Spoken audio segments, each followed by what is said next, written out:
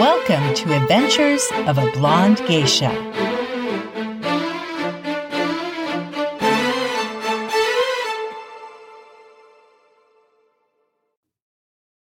Hi, everyone, and welcome to Adventures of a Blonde Geisha. My name is Lisa Wilkerson.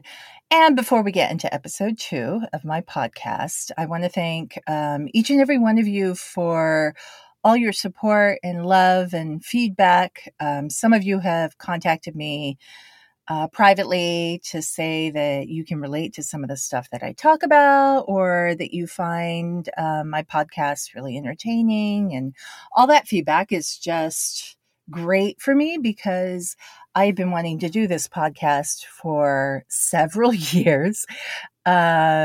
And it was kind of terrifying, to put myself out there and to be vulnerable. It's a very personal podcast. So thank you. I really, really appreciate it. And it's given me fuel to keep going. Yay! All right. So today we're going to talk about language. As you might be able to decipher from the title, which is Bilin-gal, which is what I call myself. When I do interpreting for clients, a lot of times I'll say bilingual, which is kind of a play on, the Japanese word for bilingual is bilingal. But there's also the word for gal, which is gyaru. So I put the two together and I call myself bilingual. And then they always love that, It's kind of a fun thing. Anyway, so language for me as a TCK, it's such a complicated relationship. Obviously English is my first language. But even English, I sometimes struggle to find the word, or I might say something that's a little bit off that isn't necessarily how you would say it in English. And I still deal with that today. And then, of course, Japanese is not my first language, not my native tongue. So it's hard because I don't really have, in many ways, I don't really have a language that I feel 100% comfortable in. And I'm sure that there are so many people that can relate to this. My journey with language has been going on since we first moved to Sendai, where I was in that one-room school. And that's the first time that I started studying reading, writing, and also started learning how to speak Japanese, amongst kids, like in the playground and whatnot. And with our helper, because we had a wonderful otetsudai-san, as they call it, but like a helper who would come a couple days a week and help my mom, with all of us, and also with the meals. And I used to speak to her in Japanese. So for me, those first 3 years in Sendai was a really wonderful base for the language in general. But then I moved to Texas, of course, and we lived there for almost a year, and I never used Japanese. So it was put in the very back of the hard drive. And then I had to come back to Tokyo and started going to school at an international school called ASIJ. While I was there, I got put in the advanced Japanese class. And from what I remember, I don't know, it could be different, but I remember it as I was the only non-Japanese in that class. And I felt like the teacher picked on me all the time. Now, of course, she might have been really, meaning to do good. Like maybe she was just trying to be strict with everyone. But my takeaway was that she was being really mean to me. And because of that, I hated studying Japanese, which is quite interesting that it happened during this time because we also had a Japanese cultural class in elementary school at ASIJ. And the woman that hosted, the teacher that had that class was fabulous. I absolutely loved her. She was kind of this very interesting woman. Like she always walked around in these long flowing caftans, and she almost felt like a super awesome, cool geisha teacher. And when we would go to her class, she would usually, dim the lights and maybe read a story to us in Japanese, like a, Japanese folklore or something. Or we would watch videos of really cool animated Japanese, children's fairy tales. So I loved that, but I hated the other aspect, the learning to read and write in the advanced Japanese class. And I had such a reaction that I decided I didn't want to study Japanese anymore. It was one of those things where I said, okay, if I need to take a language credit, I'm going to do Spanish or I'm going to do French. It was a really strong reaction to that. And it kind of stayed with me, even though I used Japanese, kind of, like very light conversational Japanese with all my friends at school, going into high school and everything, or, going to the trains, whatever, like in the stores, going to eat. But I did not actually use very much Japanese. And then I graduated from high school, moved to Dayton, Tennessee, where I went to school for a year in Bryan College. And I think I touched a little bit on the fact that there was a exchange student for the first time ever from Japan. She came from Osaka. Her name was Shoko. And we just kind of gravitated, to each other because we both were homesick. And it was a very, very different life for both of us. Osaka is a very big city. I came from downtown Tokyo, and then we're going to a super, super small town.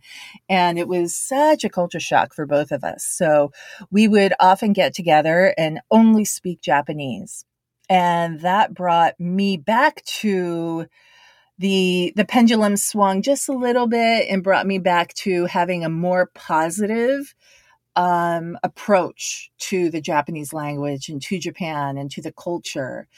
And because of that, I decided that I need to go back to Japan at the age of 18, and I need to figure out where I fit into this equation. I needed to find my own unique mix of the two. Right. So then I started working at a company called FSA, Foreigner Support Association, which I know doesn't sound like a business, but it was. It was a agency, basically, where we had a lot of non-Japanese girls, guys from all over, from various ages and various countries. And we would hire them to do promotional events or, modeling jobs. And so I actually managed a lot of the models, promotional models, even though most of them were older than me. But I took them around to the jobs. I also interviewed, potential models, and I would always be the go-between with the client and with the model or the talent. So that again was a very positive reinforcement for me. And then, and I will go into how I got this interview in a different podcast, but then I got an opportunity to interview with J-Wave, which when it opened or launched in Japan in the late 80s, it was a bubble economy, so much money being thrown around all over the place. So it was a huge deal that a brand new international radio station was starting up in Tokyo.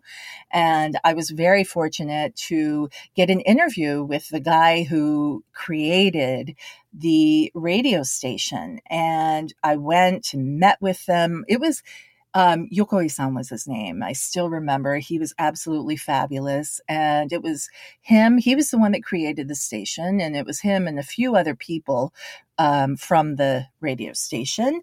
And, they were talking to me and trying to get a little bit of insight into who I was, my background. And they talked about how they were looking for bilingual and bicultural people to help staff the radio station. So they asked me, are you bicultural? Yes.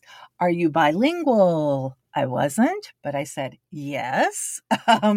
And that was a pivotal moment for me in my language ability, language approach, language relationship, because all of a sudden I told someone that I was bilingual when I really wasn't. And I started playing catch up for the first time.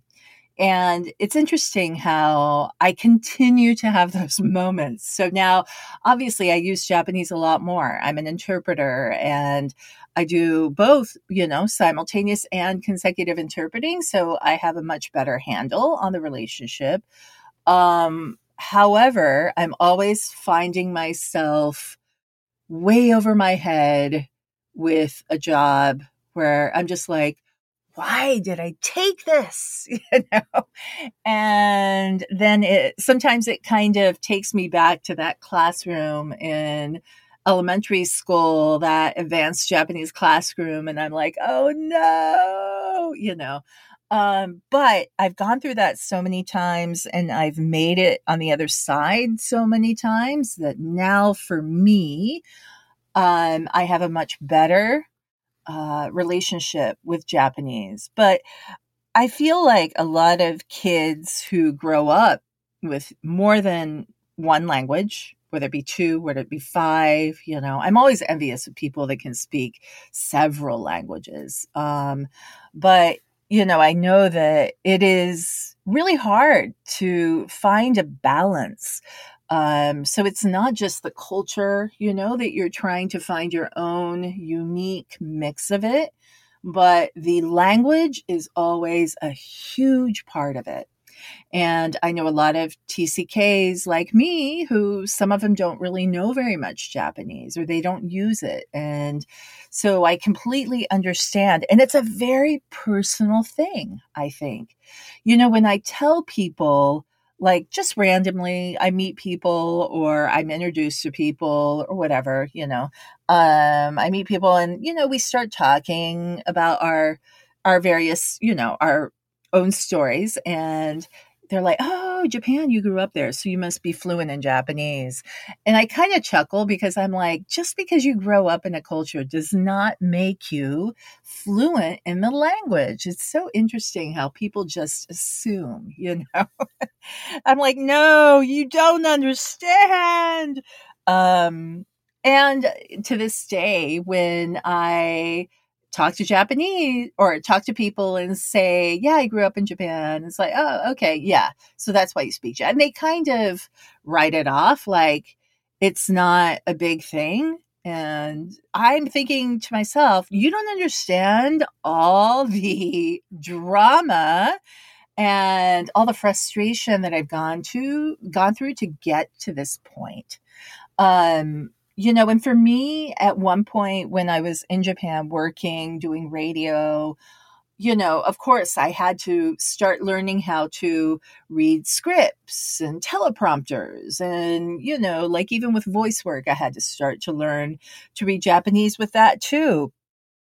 And every time I go in, I kind of go back to that fifth grade me where I'm so intimidated by the situation. I'm like, oh my gosh, oh my gosh, oh my gosh. And I'm so hard on myself when it comes to that kind of thing, But at one point though, I did try to learn Japanese. I took private lessons and I think it was twice a week I was going to to study Japanese. And when I first met with my teacher, I remember her telling me that she said, Liesl, you are the hardest student to teach. And I'll tell you why. You already have a good sense. By then I was, I could speak Japanese and it was pretty good. She said, but you have a relatively good handle on the language as far as speaking, but you have such a gap between the spoken Japanese and the writing and the reading. And so for you, it's going to be extremely frustrating because you are going to have to learn and relearn stuff that you already know that you're like, why do I need to do this? Right. Plus, I was working. So she said, it's going to feel like a lot of the stuff that you're learning doesn't really apply to your everyday, job. And so because of this, it's going to be really hard on you. And she was right. I did go to Japanese class or lessons for a year and a half, but finally I just said to myself, I can't do this anymore. It was just too frustrating. And I didn't really have that much time to study. And so, I just said, okay, yeah, this is not for me. But I continue to be a student of the language because I continue to have these jobs where I have an enormous learning curve and they're very uncomfortable. I just had one recently where I had to do a translation and it was for 70 files from Japanese to English. And I don't do very much translation. Now, for those of you that don't know, interpreting translation, completely different skill set. Interpreting is more about being live and in the moment, and you have to do the back and forth, back and forth, back and forth between the two languages. But for me, honestly, and it's going to sound weird, but it reminds me a lot of DJing because you have to do that as well. You have to be extremely quick on your feet. And so interpreting I'm so much more comfortable with it. But with translating, where it's so much more detail oriented and you have a deadline, so you have time to, go over the script. And I don't know, it's just really, really hard for me. So because of that, I don't do it. I refuse a lot of work, for translation work, but I was given an opportunity to do a really big job and it was quite interesting content. And, it was at the end of the year actually. So I thought, I don't really have that much going on anyway. So maybe this is a great way to once more, put myself out there. And I knew it was going to be extremely overwhelming, and yet I did it. And I'm so glad I did because I had such a wonderful feeling of accomplishment from, becoming vulnerable and doing it. And it just has been time after time. I'm having so many of those moments. And it's the same with interpreting too. This is how I got to where I am now, but I put myself out there, become vulnerable, don't know if I'm up for the task, but I do it anyway. And it always leads to being a learning curve for me. And I think that's just how I learn. And I know this about myself. So I do try to do that, Of course, I don't try to, you know, do a job where it's like, oh, okay, biochemistry translation. There's no way that I would, put myself out there for that because I would completely not know what I'm doing. Reading and writing, as I mentioned, has always been such a weakness for me, but moving to the States in 2008, all of a sudden I was having to read and write emails with clients a lot more. And that was also a great opportunity for me to get more confidence in both of those. And so it's just been a really wonderful learning experience, but it's also been terrifying and it's been frustrating. And, what's kind of ironic about it now is when my dad was alive, he would always tell me, this was before I really started doing a lot of interpreting, but my dad would always say, Liesl, you have a gift for language, and I really hope that you use your Japanese, and I hope that you keep studying, right? And did I listen to him? Absolutely not. But it's kind of funny how now language has just become such a big part of who I am. And I find language to be an extremely powerful tool. When I show up for a job, the Japanese client is always they are just blown away by the fact that I'm their interpreter because, of course, I don't look like I would speak Japanese. And so they're like, uso, like, what? I can't believe that you're our interpreter.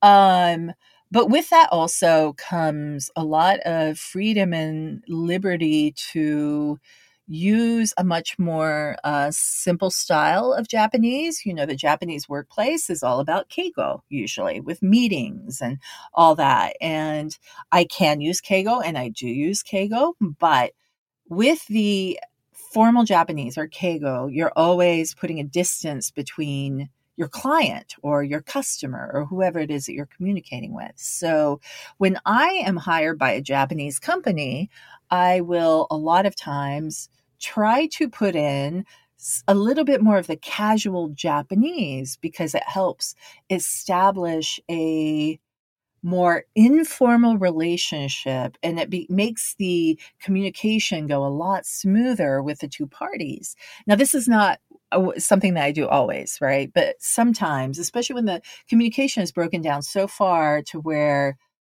they need an interpreter, and that's why I'm there, then I will do things like that. And so the whole psychology behind interpreting and language and how it's just so intertwined with the culture of the country is something that is really fascinating to me. And I love being involved in that world. I have had some of the most incredible experiences through my interpreting, and I wouldn't change that for the world. So that is why we're talking about bilingualism. But I hope that you enjoyed this podcast today, and I look forward to having you guys join me next week as well. You can find my podcast once more at Spotify now, which I'm very excited about, and some other streaming platforms as well. Thank you so much for joining me for Adventures of a Blonde Geisha. My name is Lisa Wilkerson, and I hope that you have a wonderful, wonderful day wherever you may be listening from. Live for lots of love, lots of peace. And I will see you again on my next episode of Adventures of a Blonde Geisha. Jane, bye.